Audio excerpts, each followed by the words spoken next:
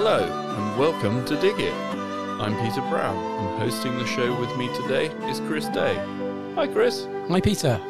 Wow, April in the garden. We're in the middle of spring now, are we, Chris? That's what they say, mid-spring, and it can be a cruel month, though, can't it, Peter? Honestly, I was looking through the pictures on my telephone the other day, and... Okay, we're obviously recording this a week before April, but there was snow. There was. A couple of years ago. It was like, Yeah.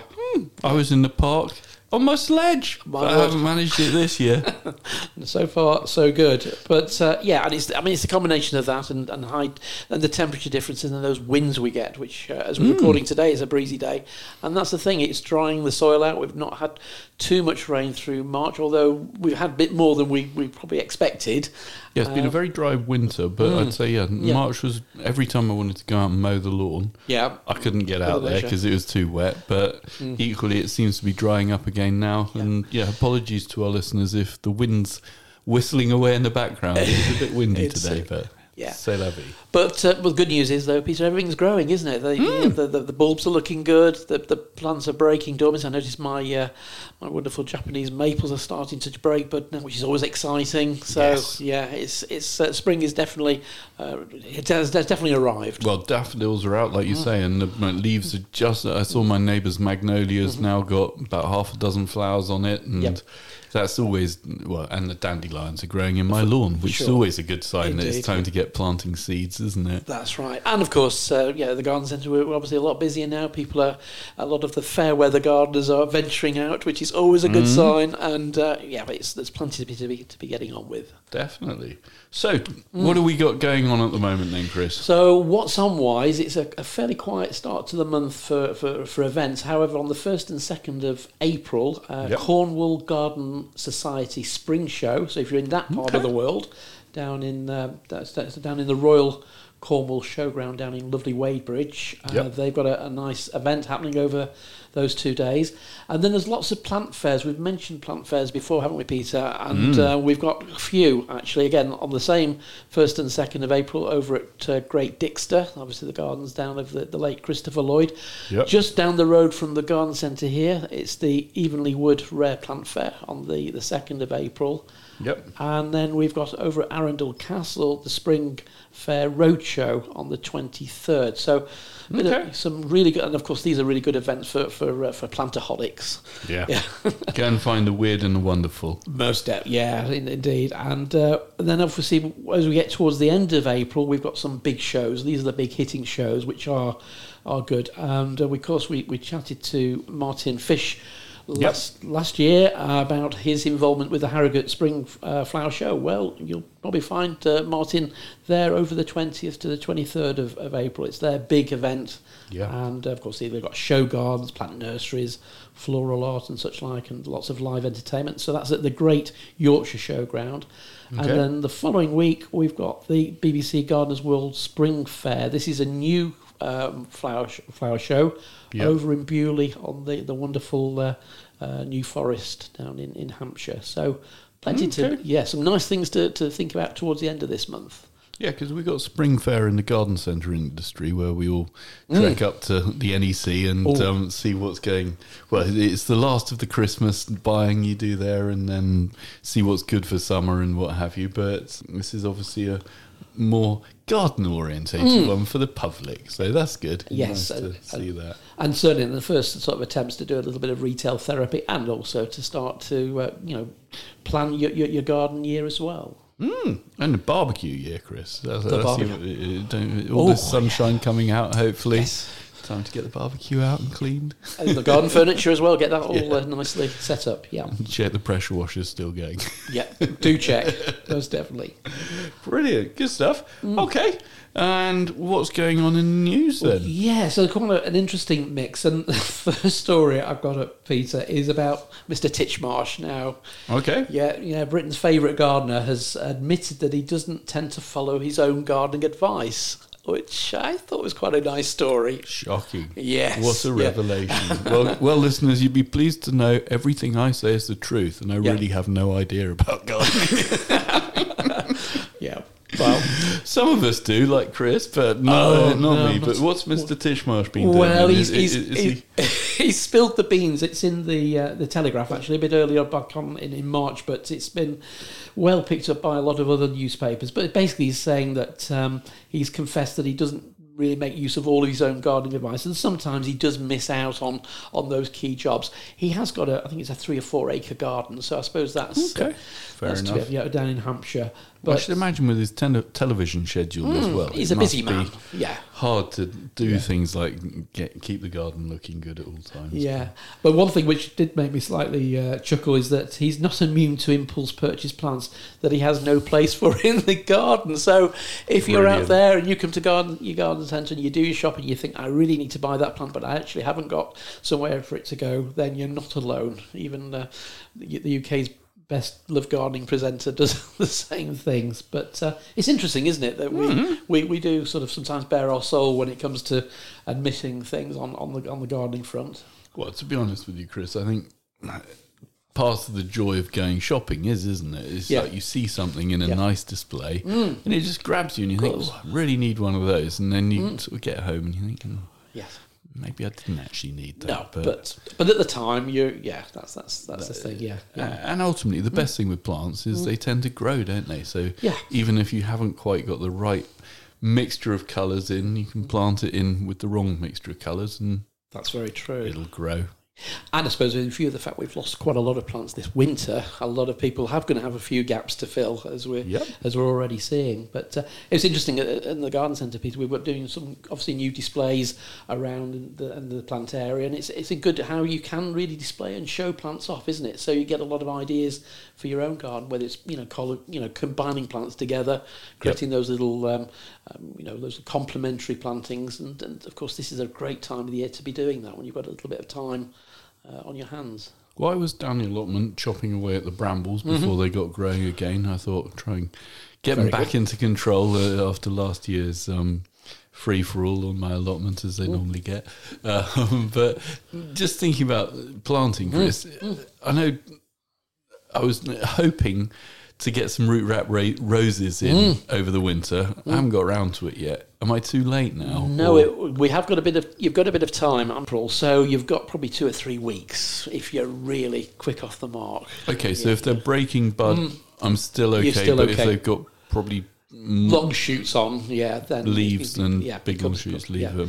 Yeah, I mean, certainly the root wrap roses are in a better sort of state than say buying something bare rooted, because of course you've got those very tender fibrous roots, which of course when you lift get damaged. Because a root wrap rose has got a self-contained amount of compost around, you can then sort of move it quite safely into its planting hole. But a great opportunity to build up your collection. If you've got to plant a new rose bed, it's certainly the most cost-effective way of doing it too. Excellent. Well, maybe I'd better pull my finger out then. Yes, get down and go and buy some. And now moving on to the news. It's really intriguing, this as a title, isn't it? Alien plant species now outnumber UK natives, a new study has revealed. What's this about then, Chris? Yeah, so basically it's been a 20-year study highlighting the shifts in our UK flora. Okay. So this is basically under the name Plant Atlas 2020. It's looked at 30 million plants have been recorded, incredibly. Wow. Using 9,000 botanists. Okay. I mean, the stats are sort of stacked up to look at basically 345,000 different species which have been recorded. So to get an idea of what's native in the UK, what's in peril, because this is the issue, isn't it? Yep. And how we are, how the flora and fauna is changing across the UK, and so it's even from the native plants like your heather and your harebell, your campanula, and obviously a lot of these have been lost due to human impact. So it's us humans have been obviously ripping out habitats, which have put them under a lot of pressure too.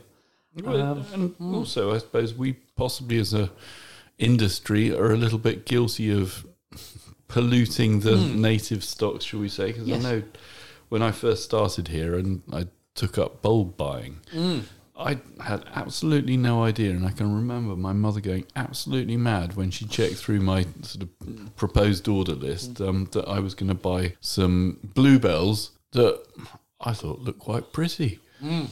But of course, they're not the native ones, and she was not happy with me and the idea of me garden centres selling Spanish bluebells. It's like, no, we sell British plants here, and we only want the British ones. Indeed, and that's the problem with the Spanish bluebell. Of course, it's escaped, hasn't it? That's the thing; it's escaped into the habitats. It's now crossbreeding with the English bluebell, and that's what's seeing the rise of those sort of numbers. So.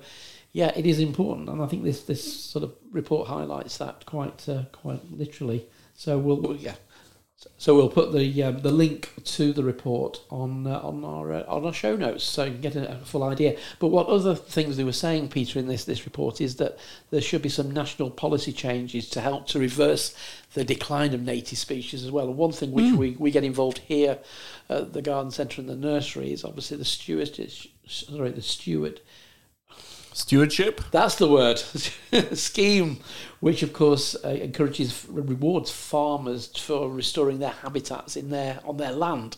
So obviously putting in native species of hedges, quickthorn, blackthorn, and they want to see a bit of a change there to revamp it, make it more attractive, shall we say, to do that, which I think is only a good thing.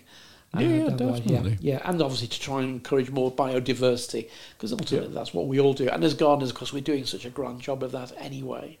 Without a doubt. And like you say, it's all about trying to create these pathways and what have you, rather than ripping out hedgerows, plant sort of more hedgerows and more trees, and the wildlife will come back, and that'll help repopulate the country with bugs and wildlife. Indeed, and it's interesting. That's very true, Peter. And one of the last things they say is increasing opportunities to encourage children to learn to love plants. Because if you're doing all these things around you, and obviously this is something we're going to have to take to heart and really push for our native species, everybody will learn. Without a doubt, yeah. Well, that's brilliant, good stuff. And I see Blue Diamond trying to expand into the National Trust market now, and they're going to launch their own range of National Trust plants and seeds and products. It's interesting. It is, Peter. It's a very interesting one. So the idea is that gardeners will be able to buy special plants which you would see in National Trust properties. Think about Sissinghurst, the wonderful Sissinghurst down in Kent, and that fantastic white garden. You'll be able to buy a selection of plants to replicate the essence of that particular garden. And they're going to be bringing out ranges of seeds and I suspect bulbs as well over this 5-year deal they've worked on. I think it's quite an interesting way of sort of pushing the brand, if you like, which of course these days we're all very familiar with that in garden centres, whether it's RHS seeds under the flagged up on the seed racks, which obviously are not grown by the Royal Horticultural Society, but they're branded, and that's a good way of getting the name across. So if it helps the National Trust, and I think they gain as well from sales as well, so they'll get a donation, which is obviously good as they are a charity status. I mean that's it. I mean when we sell. I mean, Kettler was, I'm going to say, the first company that the RHS sort of got into bed with regards to furniture or garden furniture. I was like, well, it's a good brand. Not entirely sure people will pay sort of £20-30 or more just for a stamp, but it works in so many other markets that, maybe this is the way forwards for... Yes. Buying your white tulips, you need the National Trust badge on them. Maybe, yes. It's how we are, I suppose, seduced as customers, isn't it, into that sort of state of mind. But however, there is another benefit from this. Obviously, they're going to benefit from all these wonderful plants, which are obviously on National Trust properties. Well, I guess that's it. Once you've been round the gardens and you've been inspired by the gardens, now you can buy the plants to buy them as well, which is brilliant. I mean, at the end of the day, it's all good to be planting, isn't it, at the end of the day? And the more different and varied things that we can get, the better. And it's interesting, Peter, the National Trust have a secret nursery, which they don't reveal where it is, where a lot of very old varieties of plants are being grown. And I got the impression from the press release I was reading that a lot of these plants over the next 4 years will start to appear. And of course they'll be exclusive to a garden centre group, which we're all familiar with now. Certain plants are that as well. And including in that, of course, is the Newton apple. Oh, yeah. So this apple tree is based up in the family home of Woolsthorpe Manor up in Lincolnshire. And that's where Newton lived, was it? Apparently so, yes. I never knew that. Excellent. So when... Is that geography falling off my head? Well, let's... The Blue Diamond are going to be offering a chance to bid to win 10 rooted cuttings or cutting raised plants from this tree, which is quite interesting. So this is an old tree, Peter, isn't it? I mean, when you look at the photos, the photo isn't particularly good. Well, it's a massive great tree, isn't it? It's like an oak tree, isn't it? Yeah. Yeah, you wouldn't. I mean, but then that's if they really are doing cuttings. It's going to. Hopefully, the 10 people who win them have got big gardens. Because from my memory, don't apple trees, if they're grown on their natural rootstocks, hit 30, 40... They could get big, 50 huge. Sort of foot tall, don't they? And, they do, and that's probably the reason why we would obviously suggest grafting them to control them. You graft an apple tree, don't you? You do. Anyway, so Newton sat under his tree. Yep. Had an apple fall on him. That's it. Which was... Now... Did he name it the Flower of Kent, or was it already was the variety already well known? I think anecdotally it was known as the Flower of Kent. It's a cooking variety, so it obviously it's a big apple then. It is. That's why he came up with the word gravity. as he was suffering from concussion. Later that, it's better than a swear word, isn't it? Brilliant, good stuff. So look out for this auction. There's only 10 lucky winners, and if you've got a big enough garden, or you've got a community, I suppose a community garden would be the place to win this, wouldn't it? Yeah. And if you've got an established orchard, that would take pride of place, and a nice wave to Mr. Isaac Newton. That's it. And also, I suppose, if you've got one of the original Bramleys, I mean, that's another one that they've been trying to sort of propagate from and get more of the natural or the original plant to reproduce, because that's, I can't remember how many years old was it? It's going on a few. And then, of course, we sell the garden centre here, bare rooted, a maiden of the Bramley's original. So that's original stockwood, which came from the plant. Again, as a way of keeping and preserving the genetics of that particular apple tree. Excellent, because I think that's the crucial thing, isn't it, with apples, is that you can't grow them from seed. Nope. Because they don't grow true to type. Back to the apple you started with. That's it. Right. Cool, nice one. Good stuff.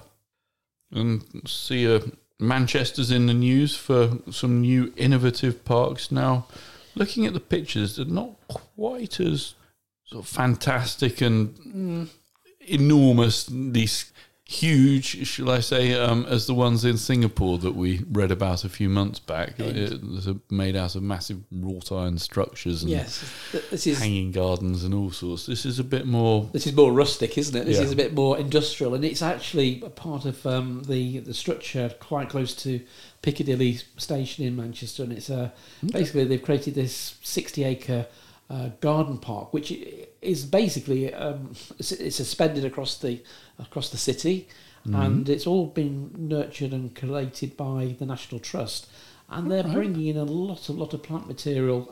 They're suggesting, looking at they're putting in lots of flower planting, 63,000 plants, wildflower meadow, ornamental grasses, 140 trees. 40 different species, so they're really going for it, and they're already suggesting that last year they had over 10,000 visitors to the park as well. So it's a Grade 2 listed Victorian structure, which has been it's an old viaduct, which has been and it's been reimagined, hasn't it? And I think that's really good in this day and age. That it's something which can be preserved, and obviously people can enjoy it in a different way to how it was obviously used originally to... Back in the Victorian era, was it? Yeah, Or, Victorian, it looks like yes. a sort of wrought iron or big old metal structure, which I guess is Victorian. But Yeah, brilliant. it was built over 100 years ago, so it's certainly in that classification, isn't it? And obviously there's lots of work going around there. But it's, the Mayfield Park near Piccadilly Station in the centre of Manchester, and they call it the Castlefield Viaduct. That's its tag when you look on the National Trust. So well worth having a look at. Brilliant, nice one. And Strophocactus wittii, or That rolls off the tongue, doesn't it, Peter? it's a nice easy word, isn't it? Yeah, nice name. Moonflower. That's a better name. That's a bit easier to say. So the moonflower, which is grown over in Cambridge Botanic Gardens, along with 16 other botanic gardens around the world. So it's not very common, this moonflower, is it? It's not rare in the wild, but it's rare in cultivation, as the article says. It's interesting, Peter, because this has actually happened now. This happened literally a few days ago. But if you go on YouTube, we'll put a link. You can see time-lapse on actually how the flower opens. It only lasts for a number of hours, maybe 12 hours, and then the flower fades and disappears. So, and it flowers at night? Well, that's what it should do, hence the name moonflower. However, in previous years, it's flowered during the afternoon. It suddenly made an appearance. So it is a little bit unreliable, but generally it should flower, normally flowers overnight. Okay, so I guess in that case it's maybe pollinated by moths. Exactly right, yeah. Wow. Yeah, That's so it's very, very interesting. specific. And it's a little bit different. You know, we talk about cacti and cactus, but this one is a little bit like if you grow Christmas cacti or the Easter cacti, which will be flowering shortly. Very thin pads of cells. So instead of being sort of typical sort of barrel shaped, which are normal cacti, these are very, very thin. And they're epiphytic, so they actually grow up existing trees. Okay. And they parasitise the plants, so they use it as a climbing frame, if you like, to get to the top of the tree. And in doing that, they basically they're like huge suction pads, and they attach themselves, taking in moisture and nutrients from the environment epiphytically. And then, of course, if you're lucky, they produce flowers. So it's quite an unusual way of growing, and how it uses other plants to achieve its nutrients. So does it have like roots in the soil, or is it literally more like, well, I'm thinking mistletoe? A bit like mistletoe. Mistletoe just grows up in the tree, doesn't it? It doesn't have any contact with the soil. No, it's just using the tree as a carrier. So exactly, unlike a lot of the cacti, like the orchids, like the Phalaenopsis orchid, exactly the same way, because that's an epiphytic orchid, as Manus always used to tell us on his when he did his talks, and it does really brings the plants together. So fascinating. I mean, it's just one of those wonderful weird bits of nature which, you know, each time you hear about it really does enthrall you, doesn't it? It makes it. But plenty of information on our show notes on that. I look forward to watching that, because I think time-lapse photography on something that's like that is brilliant. And interesting, Peter, one of the time-lapses I noticed is that obviously the camera was there and people were actually looking at and obviously taking photos, so you get people of pictures with the flower as well as it goes through its various stages of life. So fantastic. I'll have a look for that then. Brilliant. And our friends over at Frank Matthews have won an award. Yes, it's what they call the Stanley Lord Bowl, and it's awarded, Peter, to the best exhibit of fruit shown at any of the Horticultural Society shows through that year. So this was picked up back in it was the autumn, wasn't it? The autumn fruits display at the Malvern show back in 2022. So, from the picture, it was quite an amazing display. There's quite a few different fruits they've got there. And is it all fruit, or is it just? It is. It's all fruits. I think. Fruits in a variety of types. And of course, obviously, Frank Matthews supply a lot of our ornamental trees, but they also produce a lot of really good espalier and fan and cordon train fruits, which of course we sell here and which are available, you know, across the whole of the UK. So they're a big player when it comes to all types of fruit trees. So it's just nice that they're getting some recognition. Indeed. Well, and equally, if you want to learn a bit more about small trees or trees for small gardens, I think the podcast was called. We had an interview with Steve Dunn from Frank Matthews.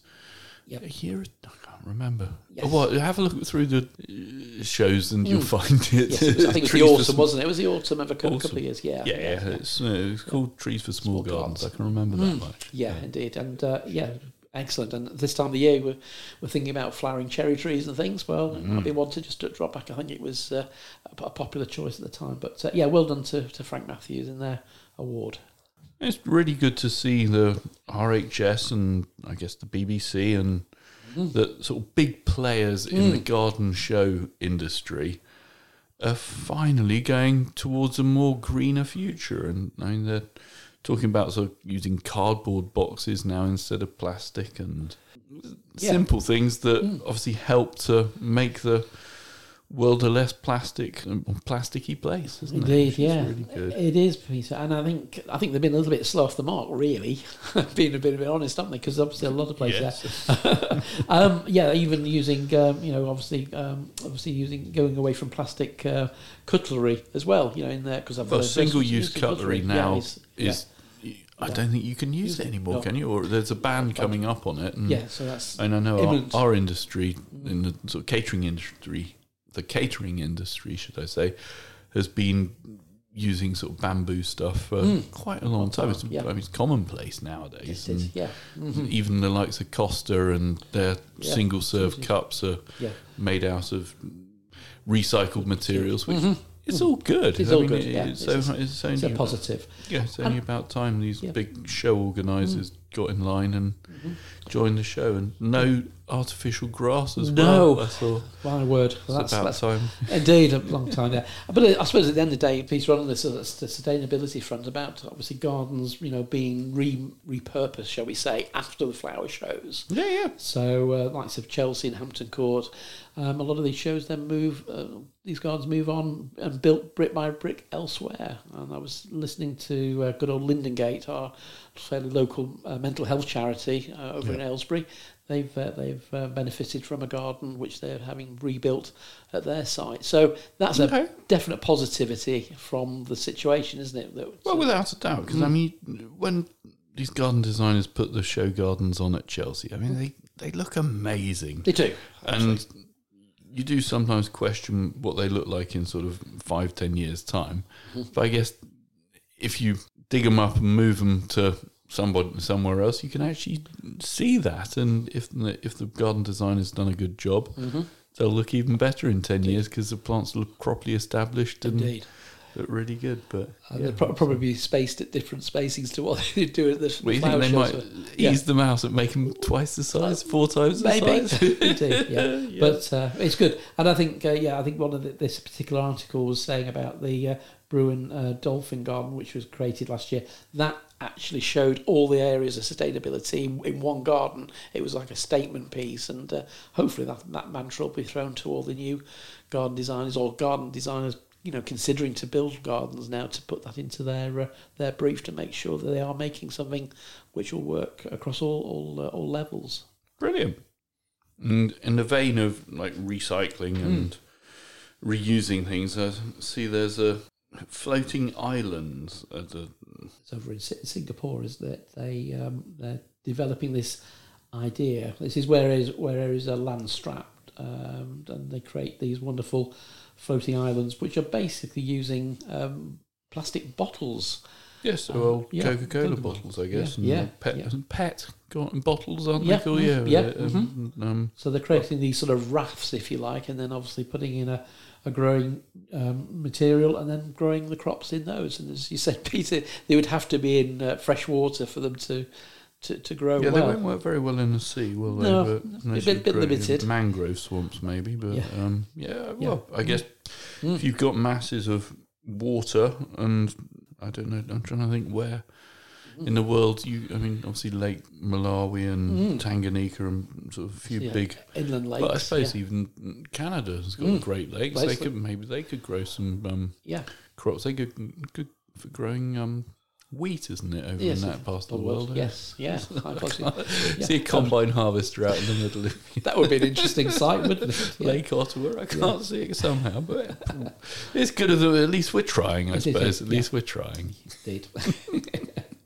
And I see Amateur Gardening have run a interesting article about, well, I guess keeping your costs down, really, isn't it? I mean, obviously, we all like a bargain, and at the end of the day, what they've done is a price comparison of some of the more, let's say, higher profile garden products, things like Tomerite, Q4, Miracle Grow, Aftercut, Grow More. And the thing I find interesting about it is that they've used the big brands to start off with, rather than using own brands and sort of the likes of, I mean, Tomerite, don't get me wrong, fantastic product, great fertilizer, full of nitrogen, gives you really good tomatoes.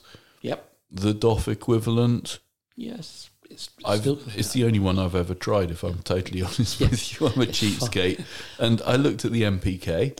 Probably very similar. Yep. Very similar. Both of them have got trace elements. And they've got seaweed in them. Yep, which is the key. But as the article pointed out, very interesting that if you buy your Tomerite in Home Bargains, you're paying $3.99 for it. Or if you bought it in Gold's near Weymouth, $7.49. Big price differences, yeah. So it does pay to shop around, doesn't it? And how much are we for a litre of Tomerite, Chris? Did you look at $4.99. $4.99. So only £1 more than Home Bargains. Yeah. And actually, our 1 litre is actually 1.2 litres, so you actually get a little bit more for your money as well. So there you go. Yeah. But then equally, I wondered, I haven't got the price on the tip of my tongue, but I bet the DOF one's a couple of pounds cheaper. It is. I think it's $3.99. Well, it was last season, wasn't it? $3.99 for a litre. So, I'm sure the likes of maybe Home Bargains doesn't have their own brand stuff, but I'm sure the likes of Dobbies or some of the bigger garden centres do have a different offer that essentially is the same thing. Yes. And I mean, Vitex Q4. Great for my potatoes. Always Perfect put a little sprinkle in with the potatoes. Excellent. Yep. Time to be doing that now. Yep. Anywhere between £4.50 at Home Base up to $11.99 at Hilliers, which is a massive difference, isn't it? Yeah. But I mean, Home Base, that's incredibly cheap. So I'm guessing they've had a big push, or they're doing a big promotion on it or something. Yeah, but indeed. Isn't that the thing with cost saving? If you do a little bit of phoning around and do a little bit of research, somebody who's maybe got a furniture set the same as somebody else, you can save a good amount of money on it. And if you got some free minutes on your mobile phone and 10 minutes spare, give all your local garden centres a ring before you go out shopping, and maybe ask them, what is the price of something? I think, Peter, don't you think we're doing that with so many things when we go do our normal food shopping? It's the same. It's the same mentality, really, to anything high purchase values. And it's interesting. Those 5 products there are things are what I would call consumables, things you might need to buy more of, maybe through the growing season. So as we know, sometimes you've got to speculate to accumulate. So buy a bigger pack if it works out cheaper on the literage or the weight. Because you're going to be using it. I'm guessing. I know compost. Ideally, you want to buy it the season that you're using it. Oh, for sure. Yeah. But things like, I guess, fertilizers. I mean, the pelleted and the granulated ones, if they're kept dry and they're not opened, I'm guessing they're going to be good for a few years. Liquid ones, again, keep them out of the sunshine.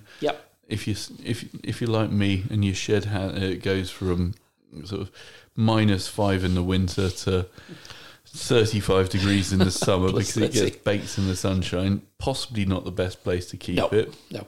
So keep it in a nice, stable environment, and it'll last a couple of years. And that way, like you say, buy a bigger tub or box. If you know you're going to use it, it seems very, very wise. But so do a bit of speculative buying and do your research. I think that's the key. And the article, I think, is really good at homing in on that as well.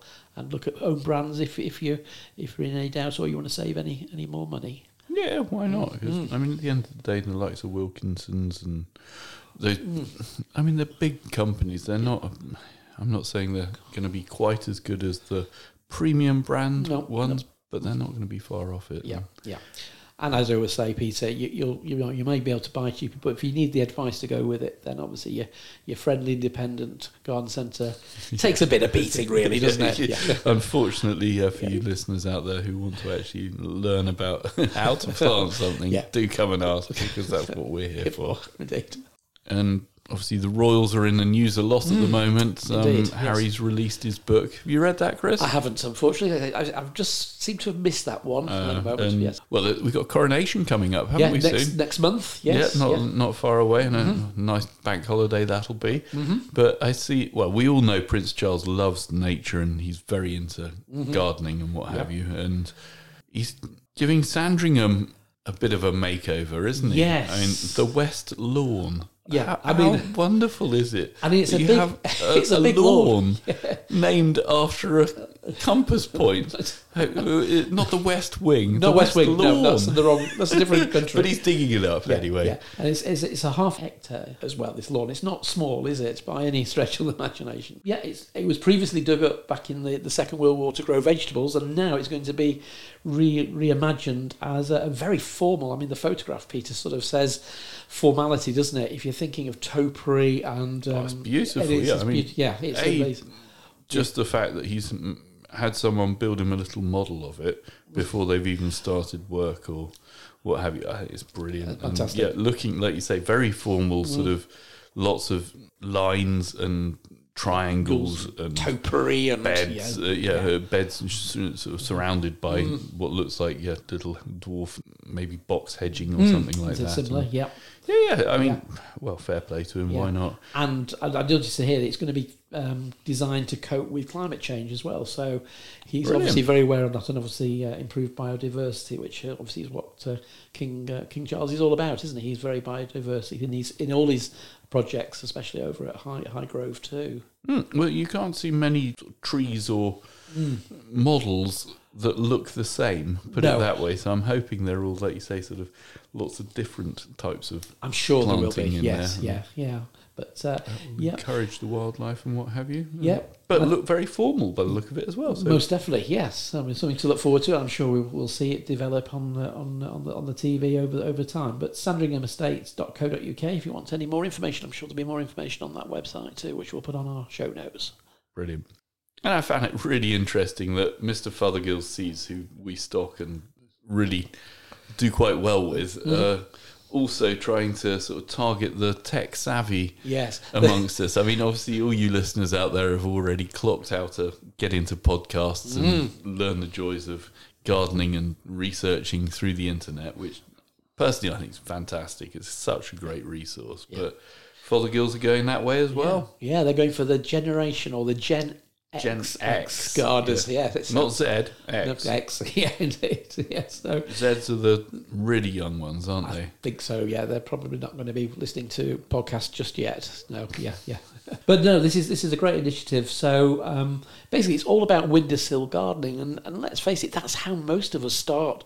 Well, we all start growing some seeds, whether it's mustard and cress, like we were chatting about earlier. We're talking about my successes or failures, should I say, about trying to grow mustard with my two children, and the utter failure of it. And I guess it's a starting place, isn't it? It's where we all start, and then we grow a sunflower, and then we maybe branch out into tomatoes or something like that.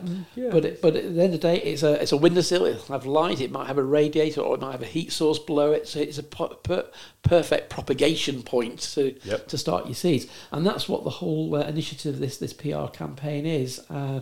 With David Dominy, he's heading it, and there's a really good YouTube video which I was watching today, Peter, which sort of introduces it, and I think it's a really good initiative for gardeners of all ages. I think that's the thing.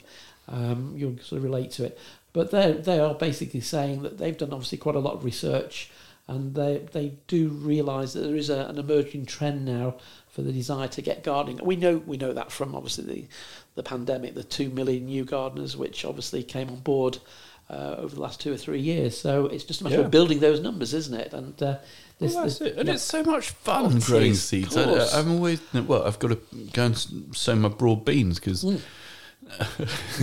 Dare I say it, a month ago you put it on the job list, I'm thinking, still haven't got around to doing it. So I definitely need to soak my broad beans and try and get them growing again. But it's always fun when you do put the seeds in the compost and suddenly something sprouts. And I always love it when I grow mine in cell packs quite often, just because I like to see how many I can get to germinate. So if I've got like 12 little cells in the cell pack, and I get 10 come up, that's a good result. I've actually done it this year. But I said earlier, the mustard, I can get 12 in a whole tray. But unfortunately, I think that experience of growing on the windowsill can sometimes come with a surprise, and obviously when we have problems on our seedlings as well. And I'm sort of thinking here when we're talking about damping off here, Chris. I'm edging towards there's botrytis, different forms where you perhaps a bit overzealous with your sowing. You've sown too many seeds in the seed tray or in the pot, right? And they've been competing for light, and you've got poor air circulation, and the poor seedlings just can't cope, and they usually wither. Usually at root level, they'll just literally topple over. So is this? I can always remember my grandfather. He used to have like those seed trays and the propagation the domes, that sit on top of them, and they've got like the little air vents. At the top, What he used to do was, I'm trying to remember when it was. I'm guessing after they'd just started growing, he used to get a pencil or 4 pencils and put them around the edge. Right. So it lifted the top of the propagation lid off a little bit, which I guess reduces the humidity just a little bit, but still keeps a little bit of the warmth and that's what you want. That must have been why. So he wanted the air, a bit more air movement and a bit more. But he still has some protection. And I think these wonderful propagators we get are very sort of tight fitting, aren't they? There's no real give. There's no. They fit well. Yeah, so they fit well, which is what they're meant to do. However, it can be the detriment of the plants if they're not perhaps opened up. And like I was saying before, Peter, it's a good idea just to take the lid off, maybe let it dry out, or wipe down any of the condensation, then pop it back on, so you remove some of the extra moisture, obviously around the propagating lid. Okay. And of course, just be careful with your watering as well. Don't be overzealous with the watering. Keep the compost just moist as the seedlings emerge. Because we sell those humidity meters, don't we? We do indeed. Yeah. Sorry to put you on the spot here, Chris, but do you know off the top of your head what the perfect sort of humidity is for propagating or germinating a seed, even not propagating? Yeah, well, obviously 100% would be a rainforest, isn't it? So it's going to be probably around about 50 to probably 75%, isn't it? Okay. I would have thought, as a ballpoint, but I mean it's a combination of humidity and of course soil temperature, isn't it? So if you've got a really nice propagator with some heated, the fancy ones have got the heated elements underneath, and if you couldn't quite afford that when you started off, you can buy heating cables. You can, which soil is cables. A way to upgrade your propagator without too much expense. They're still, I think, £15 odd or so, the heater cables. Yeah. Maybe a lot more to run these days, might be. Unfortunately, yes. But no, these heat mats are pretty good, and they're they only use literally a few watts of electricity, so it's a gentle heat, isn't it? And that's probably what you want.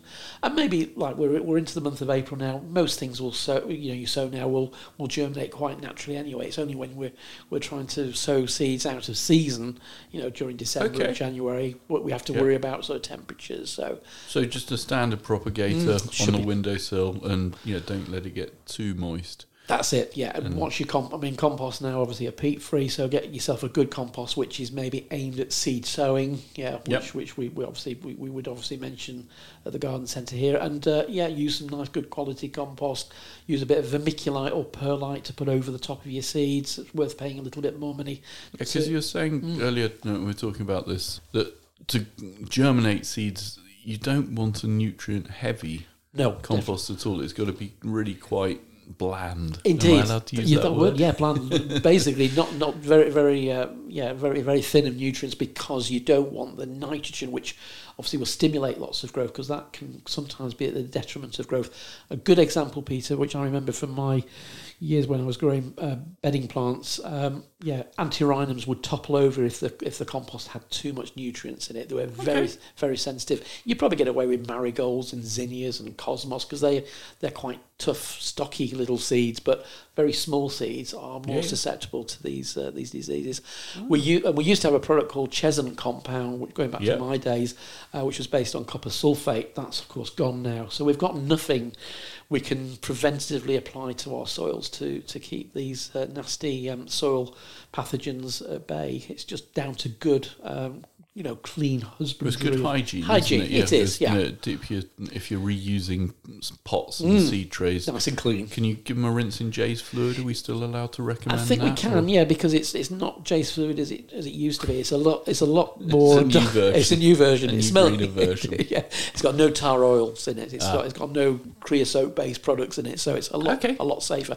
But still wear rubber gloves though. I would do, yeah. Or you could use Dettol or something similar. A household disinfectant is absolutely fine. Okay, yeah, I'd not thought of that. Cause, I mean, you think that spray the kitchen work surface down with it's the same difference. As long as you don't have any build up, it's washed. You don't wash it back off again. Yeah, okay, that's good. So nice clean environment. Yep.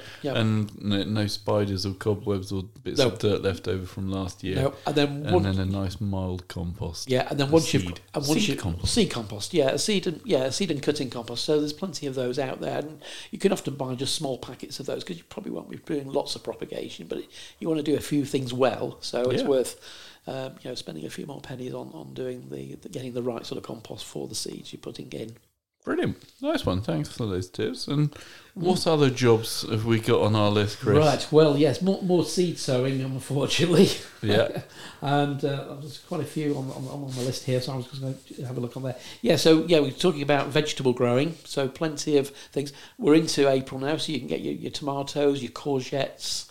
Okay. I know courgettes and marrows, all those can be sown now, because they're going to take 6 weeks to get to a decent size for planting out in the middle of May. So those are good. Sweet corn can be on your list too. Okay. I know you like your sweet corn. Yeah, no, I love my sweet corn. And, I hadn't even thought about it being ready to plant yet. I suppose now, I guess, are we finished with frosts for this year? This is going to be a bit of a tricky one. April can be precarious, so just make sure if you're doing the seed sowing indoors or in your small little greenhouses, just have some extra fleece to hand to protect there as well. Cool. And I guess sweet peas.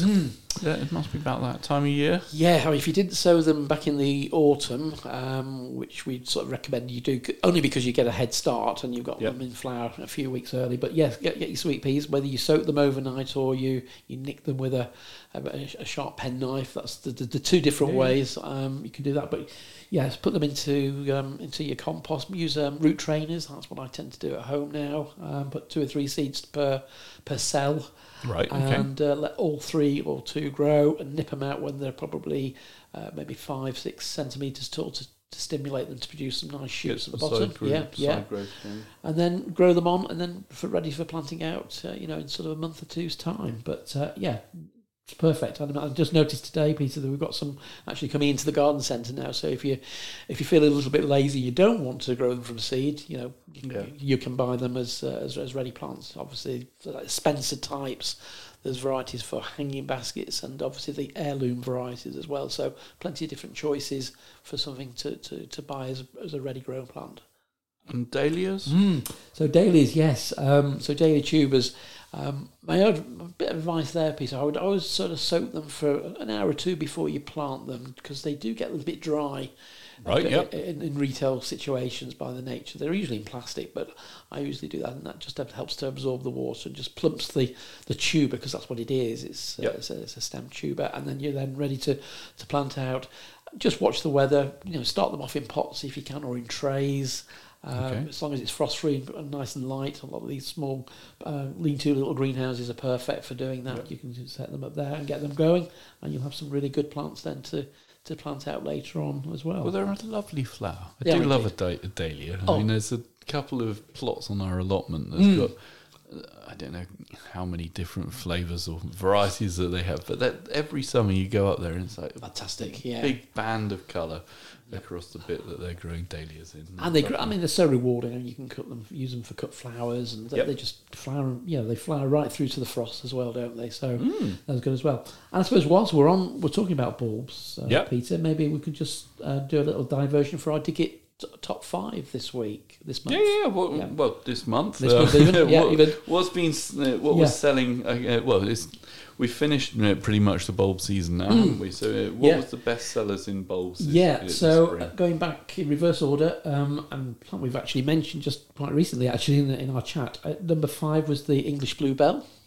English. Yep. Not Spanish. Not Spanish. No. Don't sell those. No. Number 4, Narcissi Tete-a-Tete in 6 packs. So good value. Okay. Yeah. Number 3, the Winter Aconite, the wonderful yellow Winter Aconite. They're very popular at the moment. And you see them in amongst the crocuses, and they do look lovely. They do look fantastic, don't they, as well? And at number 2, Snowdrops. Surprise. I saw a lot of Snowdrops there. Now, is that the pure white one? Because I've noticed there's a lot of sort of greeny formed. I don't know how you pronounce how you describe it, but it's a white flower with sort of green petals or variations, should we call them, on the standard. They're certainly making more of a presence in the market now, aren't they? Yeah, the one which came in the second place was Nivalis, which is the sort of the common old gold, the pure white one, but very popular. And at number 1, 1 litre size pots of Tete-a-Tete, so bigger instant pots. So that's interesting, because in the autumn we're going to have a new range in from Capitaine, which are instant planters. Okay. So essentially, you buy. I haven't seen them yet, but from the point of sale, it looks like it's literally the pot with all the contents ready to go. You just take it outside, put it where you want it to grow, give it a bit of water, and hopefully it'll come up. That's interesting. But instant planters are clearly the way forward. I mean, to be fair, we found that with the drop-in planters in hanging baskets. We did, the pop-ins, they're very 10 years ago, I don't think they'd even hit the market. Now they're an important. The last 5 years, I'll say, we've never been able to get enough. Indeed. Because they are so brilliant. That's so definitely look out for those in your garden centres in the next month or so. Because generally week 16, week 17. They start coming through. April. They start coming in. So hanging baskets are on the horizon. I know, quite scary. So but it's interesting. I mean, the potted spring bulbs have sold through now. We can see what we've sold, and it's variety. There's, just below there's lots of tulips and some of the more unusual varieties, Camassias. So people do like the variety when it comes to spring bulbs. Yep. Well, that's it. And Tete-a-Tete. It's not your standard daffodil, is it? No, it's not. No, it's quite a choice, but it's lovely little one, and it looks nice. But for instant results, or just dropping in a pot where you've got a nice spot on your patio or your deck, ideal, isn't it? Well, if they grow. Well, that's it. Yes, they need. Like my slow-growing snowdrops that still haven't come into flower. Really? Oh, it's going to be a little bit of a late winter for honestly, winter in Northampton, I'm not sure it's finished yet, but hopefully they'll make it into flower. Dear. And other jobs, Peter. I mean, everybody's been asking about herbs. Well, they start to appear obviously in the next few weeks, but a lot of people want to replant. Obviously, a lot of people have lost their rosemary and their thymes, especially with the harsh December weather we had. So my rosemary, I was looking at it out watering the plants the other day, Chris. You'd be pleased to hear. And honestly, my rosemary has lost a lot of its sort of vibrant colour. It looks a bit. Can I say old and knackered? Yeah, it's a bit tired. Tired is a better way of saying it, isn't it? But what can I put some food? I mean, what's the best way? I repotted it, I think, last year, which must be a treat. I mean, it's been with us a good 5 years and got its first repot and did really well last year. But this year, it's just looking rubbish again. Shall I cut it right back? Should I? Yeah, the trouble. Yeah, if it's got stems which are looking black or grey, and looking just generally a little bit wizened grey, give the plant a trim back. Give it a feed. Give it maybe a liquid feed, bit of tomato feed, good old tomato feed. That'll help to stimulate growth. A lot of plants were hit back because they put so much growth on last year, and of course that very cold snap of minus 10, 12, 14 degrees which we had across the UK has hit plants really hard. And of course, rosemary is a Mediterranean plant, so it's quite a tropical plant. I mean, certainly the stems, when you see it on holiday, and it's that lovely dark green sort of foliage with a really woody stem. Yeah, mine doesn't look like that. No, it needs a bit. So, I'll give it a feed and see what happens. And that should bring that there. And I mean, I know we're in April, but a lot of people still probably haven't, pruned back their buddleias. You still got chance. They're mine and romping away. I had to trim back in the other week, but go give those a cut back so you get some nice strong flowering stems on those as well. Yep. And obviously a little bit of lawn carers now. Obviously now we're into the lawn growing season. Yeah. So the usual aerating, spiking, raking. And just a scarifier, isn't it? It is. If you've got a scarifier or you fancy renting one and ruining your lawn for another couple of months, that's what mine did anyway. Oh dear. And maybe a bit of reseeding then. I think that's where the bit I forgot to do. I just scarified it. But get on with those sort of jobs and work with weather. Traditionally April showers, so it's good time to apply your fertilisers on there as well. And obviously plenty, you can go for a granular one or a liquid one, depending on how big your lawn is, really, how easy it's going to be to apply. Well, I know we talked about my firework patch from last month. I did notice one of the patches is starting to grow back and the other one's still all white and dead. So I've decided I'm going to get the rake out, pull all the old grass out, and then put some fresh seed on and see if I can reseed that area. And I will pay note and try and blend the seed in with the surrounding grass. That's the secret, isn't it? Looks the same, hopefully. But we'll wait and see. I'll keep you updated on that and see whether I get around to doing that and planting the sweet corn and the rose that I need to plant. Okay, we've got a busy month ahead of me, haven't I, Chris? Yeah, and it's good to do that. All in all, we have got a busy month, and I think the thing is to keep focused. You're not going to do everything. That's the thing in gardening. You're not going to do everything. I haven't done anything. So prioritise.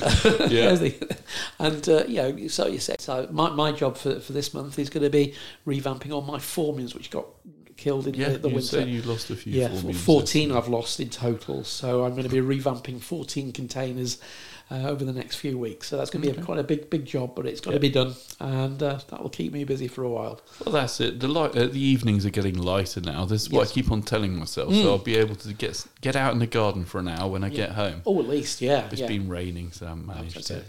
Hopefully it won't be raining in the whole of April, and we will get out and do some jobs. Yeah, and let's look forward to it, because April is a great month, and obviously things are just starting to flower lovely. I mean, the Forsythia has been great. We'll have things like the Philadelphus, the mock orange, and all sorts of lovely shrubs, and the Clematis montana's doing their thing very, very soon. So plenty to look forward to. Brilliant. Okay, well, thank you as always for all of your great suggestions, Chris. Will try and get on and do a couple of the jobs. I shall ask next month, Peter. I will. I'll hold you to that. Good stuff. Thanks, then. Today's show was brought to you by Buckingham Garden Centre and Nurseries. The show was hosted by Chris Day and Peter Brown. The show was produced by Peter Brown. And our thanks to Chiltern Music Therapy for providing the music. Thanks for listening. At Chiltern Music Therapy, we want everyone to know the difference that music can make in their lives. From parents and their premature babies in hospital to grandparents with dementia. We provide music therapy and community music services to people of all ages and needs across England. We work both digitally and in person in people's homes, care homes, schools, hospitals and hospices. Find out more at chilternmusictherapy.co.uk.